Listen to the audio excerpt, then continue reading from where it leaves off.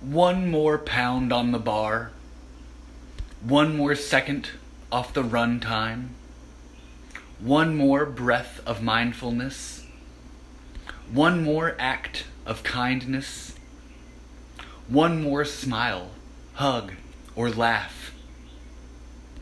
Your best life isn't about where you finish. It's about how you live on the way there. The process behind the progress. Finding goals that you deem worthy.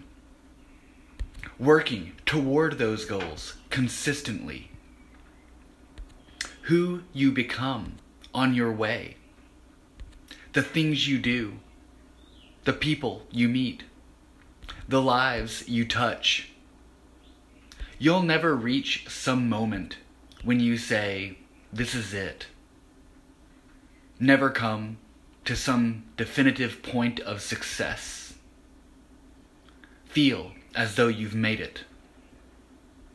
So much of our dissatisfaction is because we focus on what we achieve. This will always leave us feeling like there's more. There's satisfaction in what we achieve. There's much more in how we achieve it. The steps we take day after day, knowing that we're becoming better, that we're putting in the work, aiming for more. That's the best life. You are worthy of that life.